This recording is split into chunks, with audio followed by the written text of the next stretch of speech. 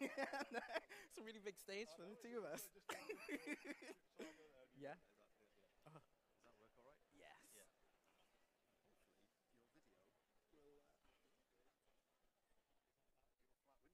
Here's a look at some of the wildlife on my 18th floor balcony garden. Let's start off over at the fish pond. When I tap the sides, the fish know that it's time to be fed. And so do the snails. Let's get a closer look. That is so cool. This spider chose the most ridiculous place to make a web. This is just a brief snippet of some of the wildlife that I have on my garden. But it just goes to show you just how important a small space garden can be. For example, I have these worms, but I didn't introduce them. But now they're breeding on my balcony. So just imagine if there were more small space gardeners in our towns and cities. Well, thank you. Thank you, everybody. Thank you. Welcome to our final session of the day with Jason Williams, also known as Cloud Gardener. Go on, Jason, tell us how many followers you have on social media. Oh my gosh, you put me on the spot now. So I think it's something like 20,000 on TikTok, 10,000, almost a bit more than that on Instagram and YouTube as well. So yeah. it's people been incredible. And it's been growing, hasn't it? Yes. Yeah, because people obviously are connecting with what you're saying. So everybody, search Cloud Gardener on your devices and click follow now. But just if you could explain where it came from, what led you to do what you're doing. So essentially, I created my balcony garden during lockdown, and I always laugh looking back, but we went through that period of time where the only thing that we could do was go to Aldi or B&Q. Yeah. And so I found myself on one of my daily excursions going to the garden centre, and I picked up a couple of plants, and my balcony kind of started to develop. And what I swiftly began to notice is the correlation between mental health and my garden. But what I found was that it was really, really difficult. Nothing prepares you for the fact that you're gardening 18 floors, just for people who don't know. My garden's 18 floors up. And, you know, it's got its own unique challenges. There's the wind, the difference in temperatures. So because my balcony has a glass railing, it amplifies the heat on my garden. And it makes it around about 10 to 15 degrees warmer than it is at ground level. And I spend a lot of time watching a lot of YouTube channels, reading books about how to garden. And everything that I was learning didn't actually apply to me because my garden is different. And so it took me a good year or so to really understand the nuances of my garden. And I decided to create a YouTube channel to show people how to do what I'm doing. And I had no idea that it would take off. No idea that people would be interested. But, you know, flash forward to now, I managed to design and replicate or do a garden at Chelsea Flower Show this year. Really? Yes, I won a silver A balcony gilt. garden. A balcony garden, yes. Yeah. So I did a balcony garden at Chelsea. I think we've got some pictures later. But also I did a garden at Tatton Park this year as well. Okay. And that was based around borders. So it was a border garden, but I had to really think about that in terms of living in the city centre. Normally when you think of border gardens, you think of these cottage gardens that are, you know, huge and have all of these amazing, you know, plants in. But when you live in the city centre, you don't see that. And so my garden was designed to show urban developers what they could do differently. Right, I see. So, for example, it was split up into 4 sections, and one of the sections was showing the urban developers that instead of just having sorry, I know there are urban developers here, sorry guys.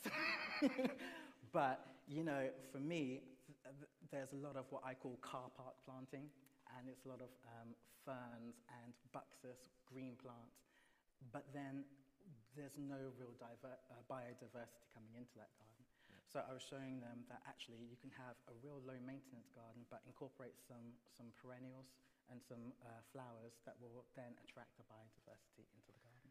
And this may be the wrong question, because I'm just looking at some of the images up there. Did you get any complaints from the neighbours? 'Cause maybe they weren't expecting a, quite I'm doing busy my part. garden to appear. It is, but I'm doing my part for nature, so. I know. But most people like the idea of it. They do, and I think what's been interesting with my work and what I'm doing on social media is it's based in reality. So if you watch any of my content, it's not filtered. I don't Photoshop any of my images. I also am very, very conscious to show that there are fails with gardening, because a lot of time on social media, what we see, even in gardening, is that everything is picture perfect and everything works 100%, and that's just simply not the case. And so what I try to do through my content is show people, look, you can give some things a go, but sometimes it doesn't work, and that is okay. But the point is just to try. And if I go back to my garden at Chelsea, that was a replica of my very own balcony garden. So although I had this massive stage, this massive platform to talk about balcony gardening, there was a sense of reality. I was showing people, look, this is what you can do, and if anyone questioned it, this is what I do on a day-to-day basis. And I was very, very, very, very careful to make sure that the plants that I used were plants that worked in my space. A lot of times when you see these show gardens, they are designed to give that wow impact. But actually, there's my Chelsea garden there. But all of those plants that I used were plants that were accessible to me. And the vast majority of those plants were petunias and marigolds, very, very boring plants. Great picture there. And yeah, in fact, the plants from my Chelsea garden actually came from Chiltern Plant Nursery. Right. I just transported them down in a van to Chelsea. But the point was to show that in actual fact, if you live in a city centre, there are places available to us within, commuting distance, and it's okay to use, whatever you can use. Some of my plants were grown from seeds from Wilko's, for example, at Chelsea. Didn't go down too well, the RH test, but, but it's what was available to me at the time. Yeah, and you're introducing a really important theme here at the end of the Green Summit today, which probably we haven't spoken about enough, and it's the link between green space and mental health. And by the way, everybody, we're going to announce the winners of the Green Spaces Fund before we go today. So there's a list of winning projects there. But I think we're all understanding more how we respond, don't we, to green space. And for us, we're a city that have many more people living in flats high up than we used to have. Is your work all about sort of kind of telling those people that it is okay to, that they need to think about that green environment around them, and if they don't, then maybe they won't sort of be able to live high up in the and not sort of lose out in some way? I think for me, one of the learning points that I had to come to terms with using social media was that social media in essence is based on search. And so if I wanted to demonstrate to people what it is that I'm doing, the people who I'm trying to reach, if they don't know that they can balcony garden, if they don't know how to use their small spaces, they won't be looking for me. So I had to kind of have a major rethink in how I'm marketing myself, how am I getting there in front of the right audience. And so I've done quite a lot of media. So I've been on Gardener's World, BBC Breakfast this morning, Steph's Packed Lunch. I had to really get out there. And the reason for that is somebody messaged me after one of those appearances, and they told me that they started balcony gardening with their little toddler. And the baby and mum call Grandad each week to tell Grandad the updates on the sunflowers. And I just think, well, actually, if I'd never done BBC Breakfast, that little baby would never have had that connection with his grandparents. So a lot of what I do is pushing myself out there into spaces that really aren't looking for people like me and showing what is possible. But then the way that I use social media to engage people is through reality and showing people, what gardening actually is. So, for example, that video is all about biodiversity. But if you were to just talk to a regular person about biodiversity, well, what does that even mean? So I think sometimes we can get lost in the key buzzwords about what these things are, but I think people need to see it for themselves and to understand it. And so that's kind of where I see myself and how I use social media to make an impact. And do you think it's clear that access to any form of green space does improve people's mental health? Do you think it's almost an essential thing for people to have? 100%. And so for me, my journey with mental health, I've documented it as well on my platforms, and I didn't expect any form of reaction from it. In fact, it was quite nerve-wracking to share, that I have anxiety and suffer with bouts of depression. And so what I then found is my garden helped me to overcome that, and the way. Is it a mindfulness thing?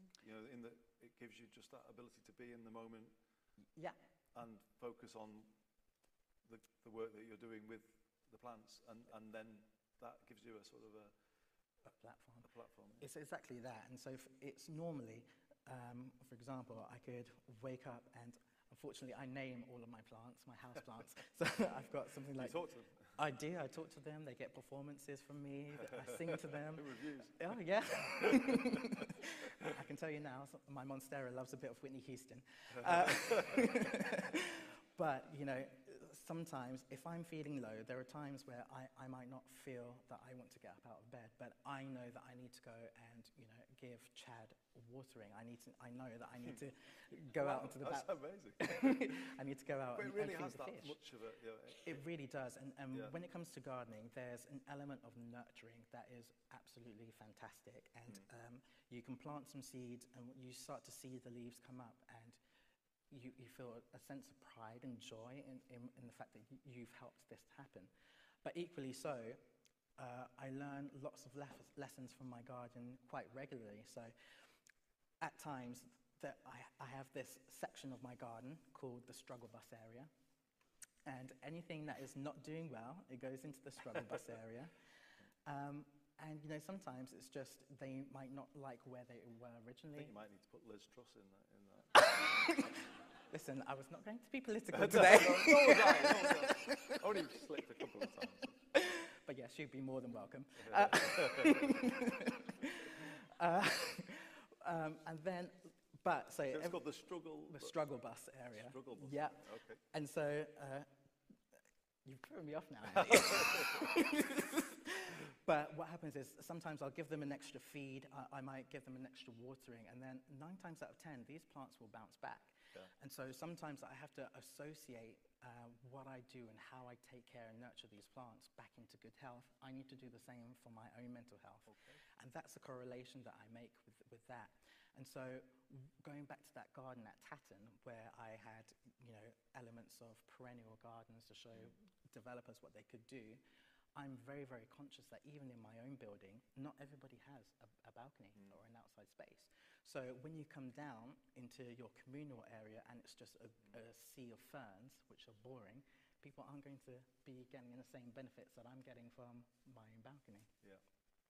It's amazing. So would you recommend to everybody that they build some sort of gardening into their lifestyle? I think that would be a really great start, but again, it's just acknowledging and getting people to give it a go, because we all garden for different reasons, and we're all different. We all approach gardening differently. So, for example, my garden is extremely wild. It will just do whatever it wants to do, and I'm okay with that. I look at different nuances in the garden, so I will look at the fact that, I've got some tomato plants that are protected by the glass railing, and I can actually harvest tomatoes in my garden up until Christmas Day. And really, right? Which is incredible. If I was to follow the normal gardening rules, I would have ripped up those tomato plants ages ago. So I like Do you get a kind of sense of achievement from that as well? The fact that you in some ways, you're doing things that are almost achievements beyond what you would expect to do. It's 100% that.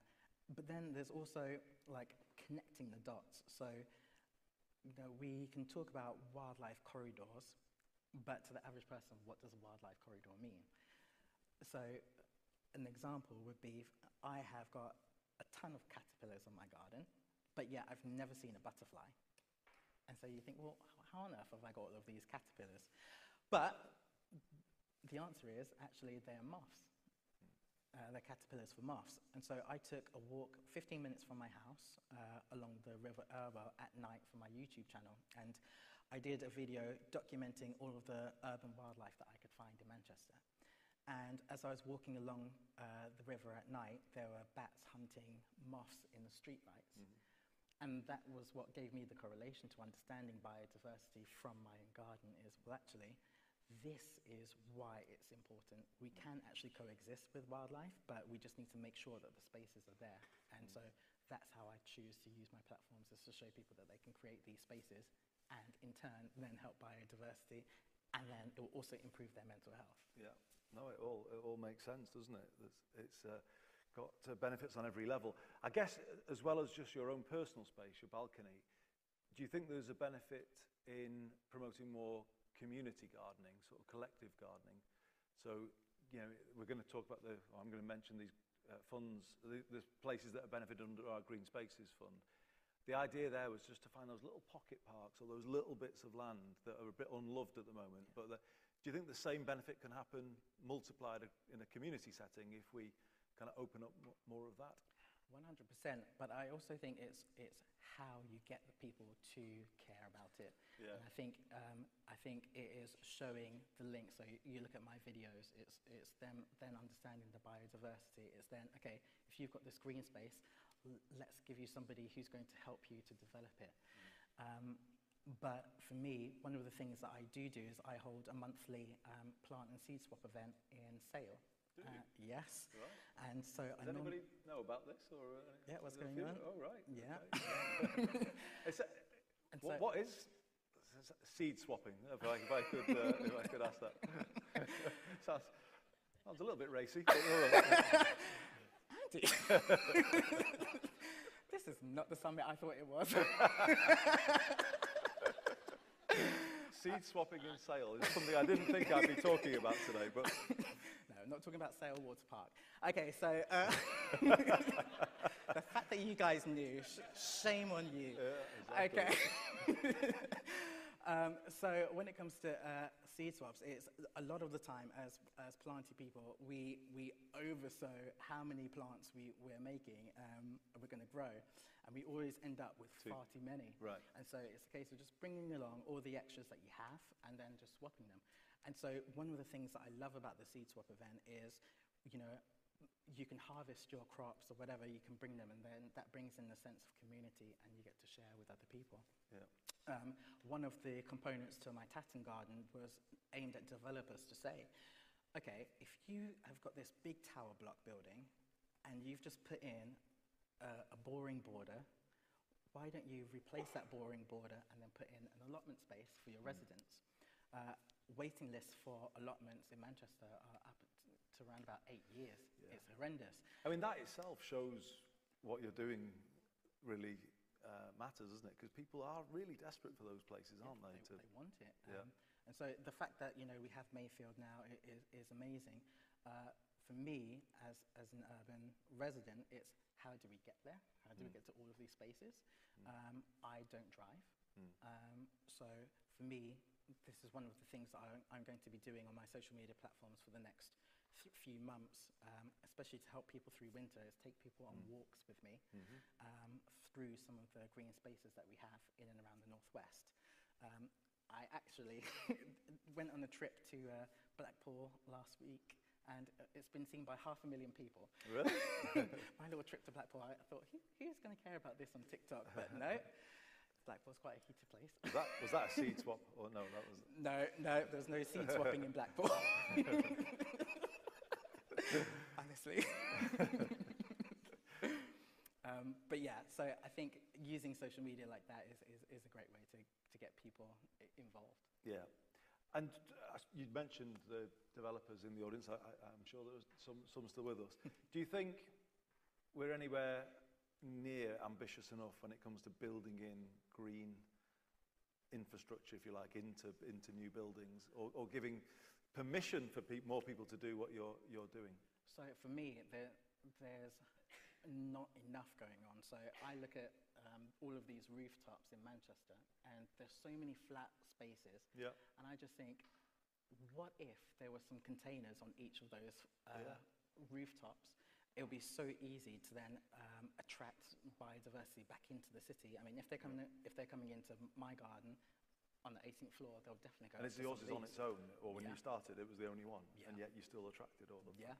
And so if on each and every single rooftop there was something, if when the urban developers are building the buildings, they plan in that there should be some containers into each balcony space, so it's there. I think things like that are the way forward. I lived in Manchester city centre last summer. We spent a couple of months there, and actually, coming from an area where I normally live, where there's more green space, I didn't realise how much it would affect me. And we were in the sort of Piccadilly side of the city, and it's why Mayfield is such a great thing.